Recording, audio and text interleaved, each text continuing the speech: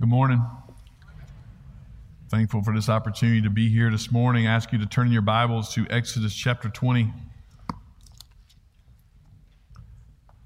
excited about the opportunity for our team going to Alaska. Please continue to pray for them.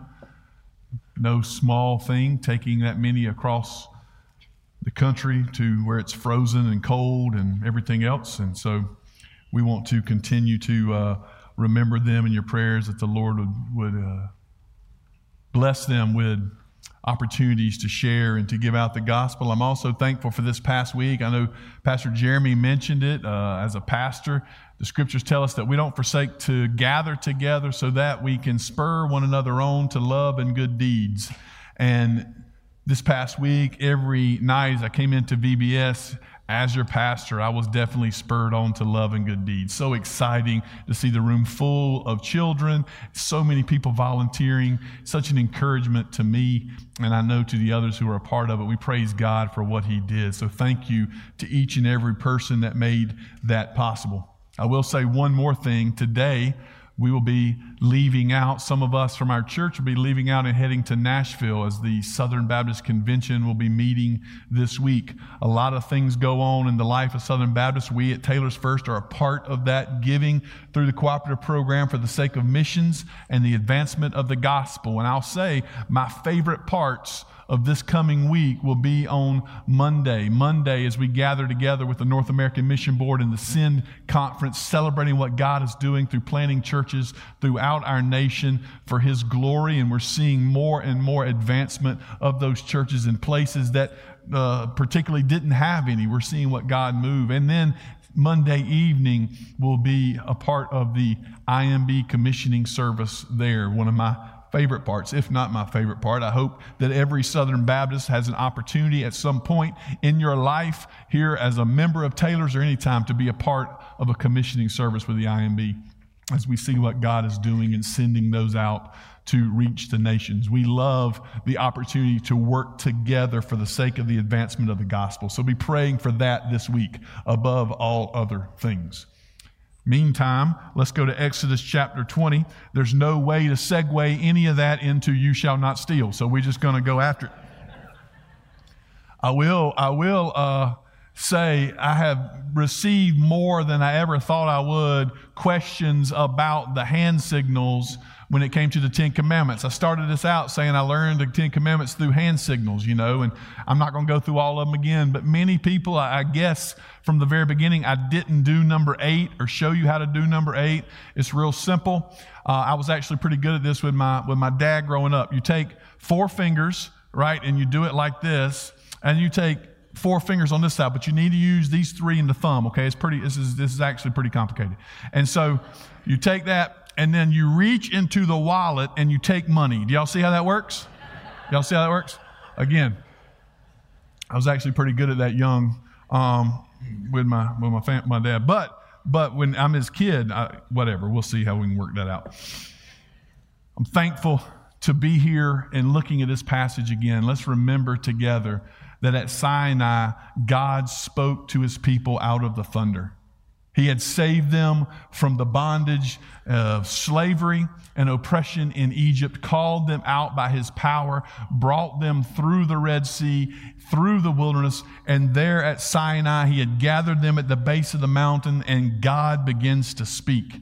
And having redeemed His people already, having saved them from Egypt, having already redeemed them, He calls them in Exodus 19 His treasured possession. And so as He speaks these 10 commandments, understand again that these commandments were not given so that the people could be redeemed. They must keep these in order to be redeemed. These commandments have been given because they had been redeemed. God had already saved them. He's already redeemed them. So now they are given to teach His people what it would mean to dwell with the Lord God Almighty. For He didn't just save them and release them. He saved them so that He can dwell with them. And here is how you love them, He says. Here's how you love the Lord, Jesus tells us. So you love the Lord your God. You love your neighbor as yourself. Here's how you do it, is by keeping these commandments together. And so speaking from the thunder at Sinai, the Lord says in verse 15 of Exodus 20, You shall not steal. The 8th commandment. You shall not steal. Let's pray together. Father, we thank you so much for your kindness to us and allowing us the privilege of being here, being able to sing your praises. In Christ alone, our hope is found, Father. We thank you that your goodness never stops coming after us, and every single one of us can testify to the goodness of your grace and your mercy in our life, Father. We're thankful for the opportunity to praise you, to proclaim your name louder and louder. God, what a privilege it is to be able to be here. We're thankful that we have your word, and in your word, God, you have not left us guessing. You've not left us wondering what you would have us to do, Father, but you have told us clearly. You have spoken to us clearly through your word. And so this morning, as we read this simple verse, this you shall not steal, help us not only to understand what it means, but to apply it. Help us not to just be hearers of this word, but doers of it as well, God. And so, Father, we thank you that your Spirit is with us to take this word and apply it to our lives for your glory. For us in Jesus' name we pray. Amen. After these last few weeks, we did you shall not murder and you shall not commit adultery. After these last few weeks, most assuredly we come to this commandment with a sigh of relief. Most assuredly we can come to this because none of us like a thief. Nobody likes a thief, right? So we all can say, yeah, I'm good with that one. And we can see it clearly here as we come. This is pretty plain. To steal is to take something that doesn't belong to you. It's cut and dry. So you shall not take something that doesn't belong to you. You shall not steal. In fact, when we look at this commandment, we can even maybe think we can breathe a little bit more sigh of relief because we look to the Sermon on the Mount. The last couple of weeks, we looked to the Sermon on the Mount, and Jesus really took those commandments and transformed us to go deeper into our own heart attitudes. When he says, you shall not commit murder, but if you hate your brother in your heart, you've already committed murder. You shall not commit adultery, but if you lust after one who's not your husband or your wife, you've already committed adultery. Jesus takes those commandments and even ramps them up to see that it's not just outward, but that inward. And so we come to this one and we see that Jesus doesn't deal with this one in the Sermon on the Mount. So hey, maybe even here, we're kind of cool. This is simple. This is easy. You shall not steal. But that does not mean, even though it's a simple commandment for us, and even though it seems so cut and dry, it does not mean that we can be lazy this morning. It does not mean we can just simply take this and say, that's it, it's done, let's move on to the next one. Like the rest of the commandments, the prohibition on stealing is comprehensive. It digs deep into what this means. And when we consider what this commandment means, we recognize that there are different kinds of thieves, different ways to steal. I was reading this week from Thomas Watson, who wrote a commentary on the 10 Commandments about 400 years ago, and I love how he puts some of these things, the different kind of thieves, if you will. First, there's the highway thief, he says, the one who steals from a person, mugging, if you will, or assaulting them and taking from them. Then there's the house thief, the one who steals from someone's things, going in when they're not home and taking what does not belong to them. There's the worker thief, the one who steals from his employer, both money and time. There's the shopkeeper thief, he says, the owner who uses false weights and measures to deal with his people so as to bring in more money, cheating them, stealing from them, and he does not give others their due.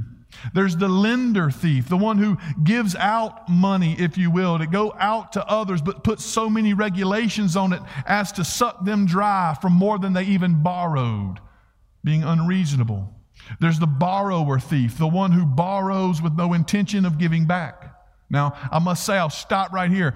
If I borrowed a pencil from you in middle school or high school, I plan on giving it back, okay? It's still there. I've still got it, record of it. I learned quickly that you just can't say, can I borrow a piece of paper? Y'all know what I'm talking about? Just go ahead and let me have it, and that way it absolves of any sin.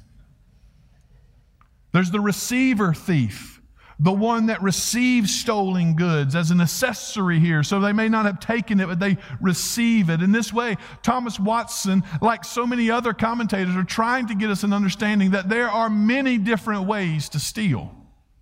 There are many different ways to take things. And although this is a good list, there's more we can include. The intellectual thief, the one who steals ideas from others, plagiarism, if you will. The one who steals identity, the identity thief that has come up so much, where you take someone else's identity so as to take their goods or the things that do not belong to you from them. The truth is, as we look to the Scriptures and as we think about this and really apply it in the comprehensive way I believe it's meant, there are countless ways to steal, countless ways to take things. Yet nearly 90% of Christians think that they have not broken the 8th commandment. They think that that's not me. We haven't taken anything that doesn't belong to me, right? We haven't done that. But when we see this and we recognize the outward part of this and taking other things, there are none of us in this room that have the ability or the privilege to say, like the rich young ruler tried to pull off, all of these I've kept. None of us have that opportunity or privilege to bring about, because the very point of that passage is that the rich young ruler had fooled himself into thinking he had kept the law, he had been faithful, and he had not. You see, when we think about this, when we consider this, we need to understand what the 10 commandments are ultimately doing for us. As the Apostle Paul says, they're a schoolmaster. They're teaching us. And what they're teaching us is that we are sinners. That we're sinners, that we've broken these. And when we come to each one of these commandments, throwing myself into this, we need to understand that all of us have sinned against God. All of us have broken these commandments. And we all have taken things that do not belong to us at some time or another. We've all taken things, fudged the numbers, done something in some way that does not honor God. We've stolen. And so when we come to this, we come as guilty. And we see and recognize what the passage is teaching, and what the 10 commandments are showing us is that very thing, that we are all guilty. Outwardly, we have taken. We have stolen. Now, let's move to the inward, though. If we recognize that we're guilty before God in this, why is this so wrong? We got to take what we need, right? We got to go after and get it. It's survival. It's right. We just take these things. Why is this so wrong? It may seem obvious to us. Don't take it if you didn't earn it. But at some point, we have to recognize, why is it wrong for us to take? And what I want us to do this morning is to consider that. I want to give a greater principle that is at stake here. Not just don't take something that doesn't belong to you, but what is the mindset that we need in life so that we are not thieves? What's that mindset that we need? And this commandment is all about that. This commandment is all about two things. It's about trust in God and satisfaction in Christ Jesus. This commandment is about trust in God and satisfaction in Christ Jesus. So how do we get there? We get there by understanding a biblical principle that is vitally important that we do not forget every single day. Everything we have has been given to us by God. Everything we have has been given to us by God. I was reading in 1 Chronicles 29 where David is wanting to build a temple for the Lord. He's trying to build a house for God, if you will, and he recognizes that they don't have the stuff they need to make a glorious house for God. And so he begins to pray. And as he begins to pray, he knows that the materials are being provided. The wood, the stone, the gold, they're being provided. And as he prays, he says, all things, Lord, we recognize all things come from you. Everything comes from you. In discussing the building of this temple, he says, "O Lord our God, all this abundance that we have provided for building you a house for your holy name has come from your hand." In this same principle, David is giving that mindset that everything comes from God. Everything comes from his hand. Even when we're building something for him, we are dependent upon him not just for the building, but the materials to get there, the strength to have it done, the wisdom to pull it off. Everything comes from God. As James tells us in the New Testament, every good gift and every perfect gift is from above, coming down from the Father of lights. I remember trying to explain this principle when I was a young student pastor. Back then we just called them youth pastors. I don't know if y'all remember, that's old language. And so I was just a youth pastor, and we're in a small little basement of this small little church, and I was trying to give it, and for some reason, I thought, hey man, it'll be cool. We're going to go through 1 Corinthians. And 1 Corinthians, that first chapter is really good. Then you get into some sticky stuff. I don't know if y'all read it lately. But you're in it, and I'm in this with these teenagers, and I'm in there, and we get to this passage. I'm trying to understand it. And Paul is talking about the gifts that God has given. And Paul, like he always does, uses rhetorical questions. Rhetorical questions are not meant for you to give an answer to. They're a teaching mechanism so that you can understand what God is doing. And so in 1 Corinthians 4, I'm going to use this rhetorical question that Paul uses, not expecting an answer, right? And so what does Paul say in 1 Corinthians 4:7? What do you have that you did not receive? What do you have that you did not receive? Now the answer to this is nothing. Paul's whole teaching on this is that God has given you everything that you have. Yet, when I asked the question, which was rhetorical, some kid in the back yells out, my shoes. And I thought, here we go, he stole them. Gosh almighty, what am I going to do? But that wasn't what he meant. He was saying, no, I bought these with my own money. And in this, he displays what many of us think. Many of us think that we may have earned something. We may have won something over. We may have done something in order to receive something else. But what the Scripture teaches us is that every single thing we have is a gift from God. Our money, a gift from God.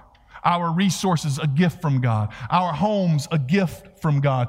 Every gift and talent that we have is a gift from God. So I have to go through and explain, wow, you may have bought those shoes with your own money. The Lord provided your job. The Lord provided your skills. The Lord provided your gifts. The Lord provided your talents. And much more than that, the Lord provided the very breath you were breathing and caused your heart to beat while you were doing it. Every step of the way and every part of it, God has provided all of that for us. There's not one thing that we have that has not been provided for us. God has given it all to us. Every part of it. But more than that, remember what Paul says to the Philippians. Not only has the Lord provided everything, the Lord provides all our needs, he says. We may not have all that we want sometimes, but my God supplies every need that is yours according to his riches in Christ Jesus, Paul says. Every need that we have has been provided. There's not one thing that we need that God has not given us as a people. There's not one thing that he hasn't provided for us. There is nothing, therefore. If God provides everything for us, he's given it all. Everything we have has been a gift from him, and he provides all of our needs. Then the Scripture teaches us that there is no need to worry. Because you consider the flowers in the field, right? How beautiful they are. They're here today and gone this evening. But yet God makes them glorious in their time. And if God is going to dress them in such a way, how much more so will he take care of you? Or you consider the sparrow in the field, right? That's the smallest of birds, seemingly insignificant. But if God feeds that sparrow, which he does every single day, how much more so will he take care of you? So don't worry. Seek first the kingdom, and everything else will be granted to you, he says.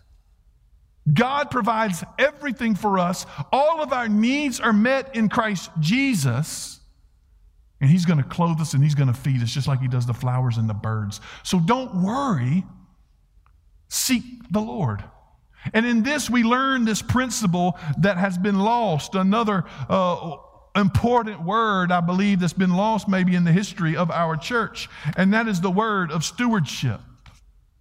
In this, we learn what stewardship means, reading from the Baptist Faith and Message 2000, a confession of faith that we hold to.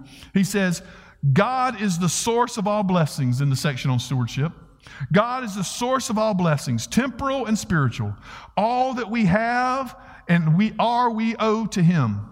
Christians have a spiritual debtorship to the whole world, a holy trusteeship in the gospel, and a binding stewardship in their possessions. They are therefore under obligation to serve him with their time, talents, and material possessions, and should recognize all these are entrusted to them to use for the glory of God and for helping others.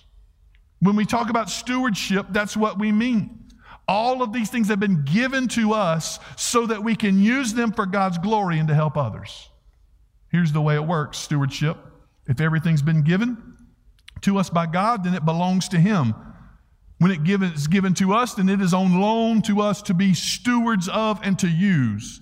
Steward just simply means one who manages or looks after another's property. And so we take what God has given to us and we steward it, use it for His glory and for others' good. To be a good steward means first and foremost we give back to God, recognizing that everything we have has been given to us, as David says in 1 Chronicles 29, talking about building the temple. For all things come from you, and of your own have we given you. When we're giving back to God, we're simply returning what He's blessed us with. When we're giving back to God, we're simply giving back what He has already blessed in us. It's such a privilege to know that God has given us and blessed us, and so we're to use that for His glory. Not just our gifts, not just our talents, not just our time, not just our resources, our finances, all of those things we're to use. But every breath we breathe, every heartbeat we have, our life and our words are to be used for the glory of God given back to Him. Everything. It belongs to Him anyway, by the way. It's just on loan to you.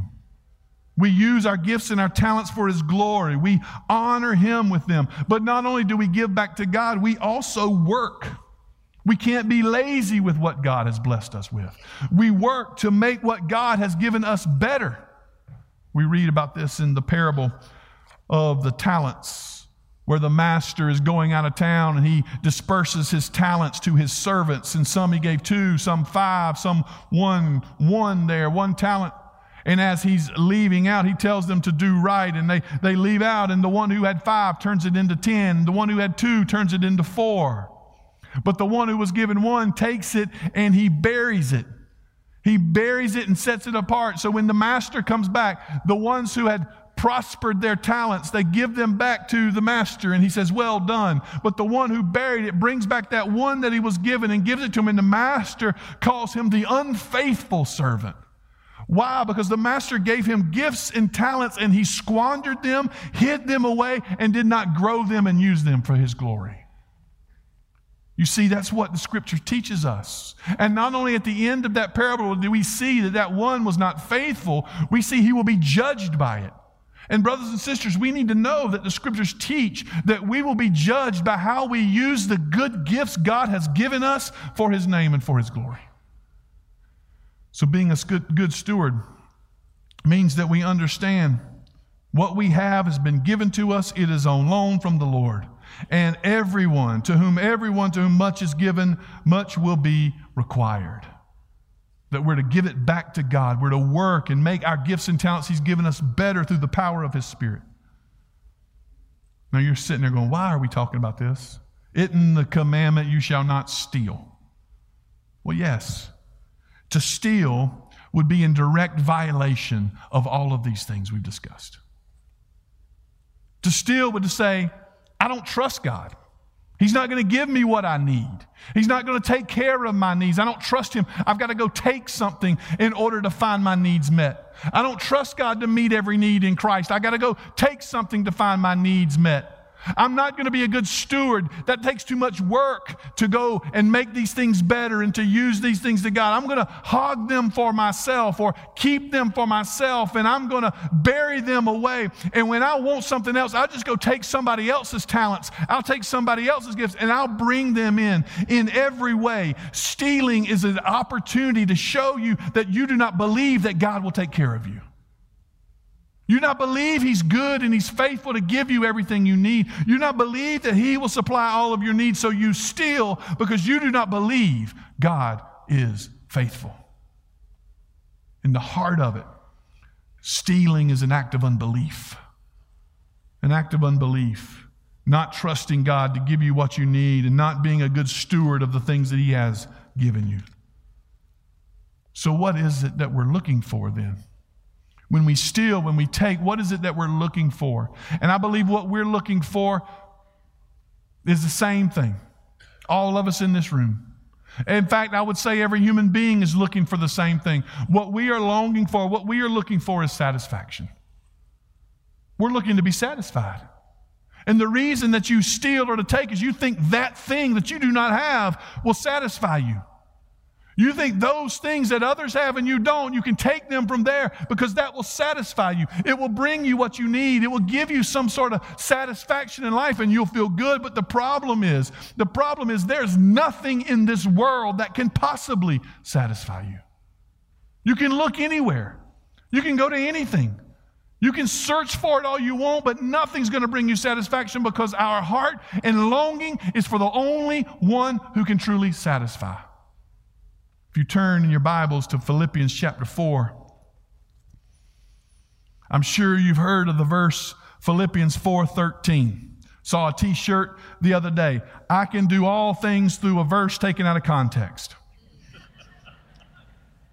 And so it fits well with this verse, okay? So we're going to look at this, and I want us to put Philippians 4:13 in context because I think it speaks directly to this understanding. First, just to kind of see how it goes, Paul writing this letter to the Philippians from prison. He's writing to them and he's encouraging them. Y'all don't fight. Now, y'all take that encouragement too in Philippians chapter 4, verse 2. These two are fighting. Y'all need to agree in the Lord. Y'all need to handle things in a way that honors the Lord. Then he says in verse 4, rejoice always. And again, I say rejoice. But in everything by prayer and supplication with thanksgiving, let your requests be made known to God. I mean, Paul is on a roll here wrapping up Philippians 4. And he comes down, he says, whatever is true, whatever is honorable in verse 8, whatever is just, whatever is pure, whatever is lovely, whatever is commendable. If there's any excellence, if there's anything worthy of praise, think about these things. I mean, Paul is really hitting on all cylinders here as he's closing this letter down. And then he gets to verse 10, and he wants to thank the Philippians for remembering him. He wants to thank them for their concern for him. They found out he's in prison. He wants to say, thank you for your concern. Thank you for your blessing. Thank you for everything. And so as he does this, he wants to teach something else I think that's highly important as well. He says, thank you for your concern for me. You're indeed concerned for me, but you had no opportunity. Not, verse 11, not that I am speaking of being in need, for I've learned in whatever situation I am to be content. I know how to be brought low. I know how to abound. In every circumstance, I've learned the secret of facing plenty and hunger, abundance and need. Paul is saying you need to know as your concern for me grows, thank you, but you need to know that my circumstances do not determine my joy. You need to know that I've faced it all. I have been one who has had a lot, and I've been one who's had a little. I've been brought low, and I have abounded. I've had plenty, and I have had nothing. Abundance and need, plenty and hunger. Paul says, I've known all of those circumstances. And notice what Paul does here. He doesn't even tell them what his circumstance is now. Because Paul says, I've known all of the circumstances, and here's what I know. That I will never find my satisfaction in what I have or what I don't have.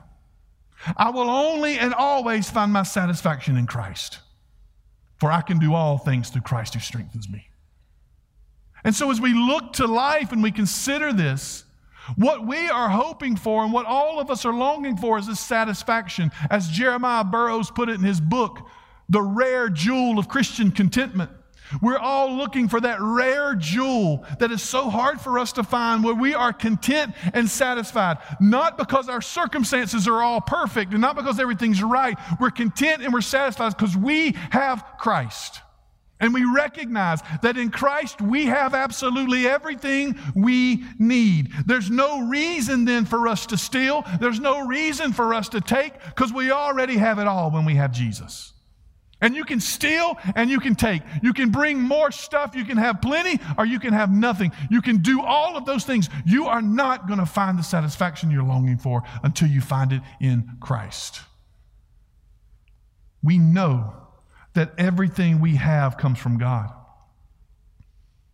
When we understand that God has supplied every need, when we look to Jesus as our greatest possession, the great riches of heaven, then our hearts turn, right? And the reason why I brought us here when we're talking about you shall not steal, because I want us to see that those of us who are believers, there is no reason for us to steal because we have everything we could ever want or long for. And so for us, it's not about stealing. It's not about taking. For us, it is about giving. And the principle we live by is not just thou shalt not steal. The principle we live by is it's better to give. It's better to give. Jesus puts it this way in the Sermon on the Mount. If anyone would sue you and take your tunic, let him have your cloak as well. If they want you to walk 1 mile with them, walk 2. If they pop you on one cheek, turn the other one. Jesus says these radical statements because he's teaching us and showing us that the riches of this world, the wealth of this world can never possibly satisfy you. They want your coat, give them all the rest of your wardrobe. There's more clothes that can be made. There's more things that you can have. None of those things can satisfy you. It's only Christ that can. And why is this? It's because the one who is satisfied recognizes that his or her treasures are not here on this earth, but they're stored up in heaven, where moth and rust cannot destroy. And so they trust the Lord. They trust the Lord who supplies all their needs. They don't take, they don't steal, they give. They give back to God by the same generosity that God gave to them. What marks the believer is not one who takes things, but one who gives things, because our satisfaction's in Christ. So don't steal, because you have everything you need in Jesus. Give. Give his gospel, give his name, give his truth, give of your time, give of your talents, give of your gift. Give, because it's better to give than to receive, and the blessings of giving can never be outdone. Try them and see. I'm thankful that recorded for us in Luke's gospel was an episode that happened on the cross. Jesus, the Son of God, never sinned, never did anything wrong, hanging there on the cross. And as he was hanging there, he hung between 2 thieves. And it gives us the story of those 2 thieves, one of them still trying to take. Call him in. Let him know. Pull us down from here. You're strong enough. You're big enough. He's still trying to stake. He's still trying to steal, if you will. But the other one humbly says, do you know who you're talking to? And he looks to Jesus and he says, remember me when you enter your kingdom. I want you to know in this room today, and I mean this with the greatest amount of love, and talk to you as much as I possibly can upon the truth of God's word, and I include myself in every ounce of it. In this room today, we're all thieves. We've all broken this law, this commandment. The question is, which kind are you? Are you the kind that's still looking to take, still looking to find your satisfaction in something of this world? Or are you the kind who have humbled yourself and recognize the only one that could bring you hope and satisfaction and contentment is the one who hung on a tree in your place? Jesus Christ the Lord. In other words, the scriptures do it all over again. There's only 2 kinds of people. Those who are children of God who've been purchased by Christ, and those who are not. There's only 2 kinds of thieves. Those who are still taking and stealing to find satisfaction in something, and those who have turned to Jesus for their satisfaction. Which one are you? Let's pray today. Father, we thank you for your goodness and graciousness to us in giving us the privilege of your word. And so not only do we have that privilege today, Father, but we're able to look to your word and see your grace and your forgiveness. We're able to say today, Father, that Christ Jesus is available to all who are looking for satisfaction. And when you find him, you know you need nothing else. And so, God, I thank you for the psalmist in Psalm 34 who said, this poor man cried, and the Lord heard me. Father, we are all desperately in need of you. And what your word teaches us is that when we cry out, you hear us. And so, God, may we be like that thief on the cross who said, Father, remember me. May we humble ourselves today to recognize, God, to recognize that we are in need of a Savior and see Jesus as our great and glorious satisfaction. Maybe there's some here today, Father, that are still trying to take and steal in this world. Help them to see that that will never satisfy. Help them to turn to Christ and flee to Him. Father, we thank you for your word and your truth. May Christ Jesus be exalted in this place. In His name we pray. Amen.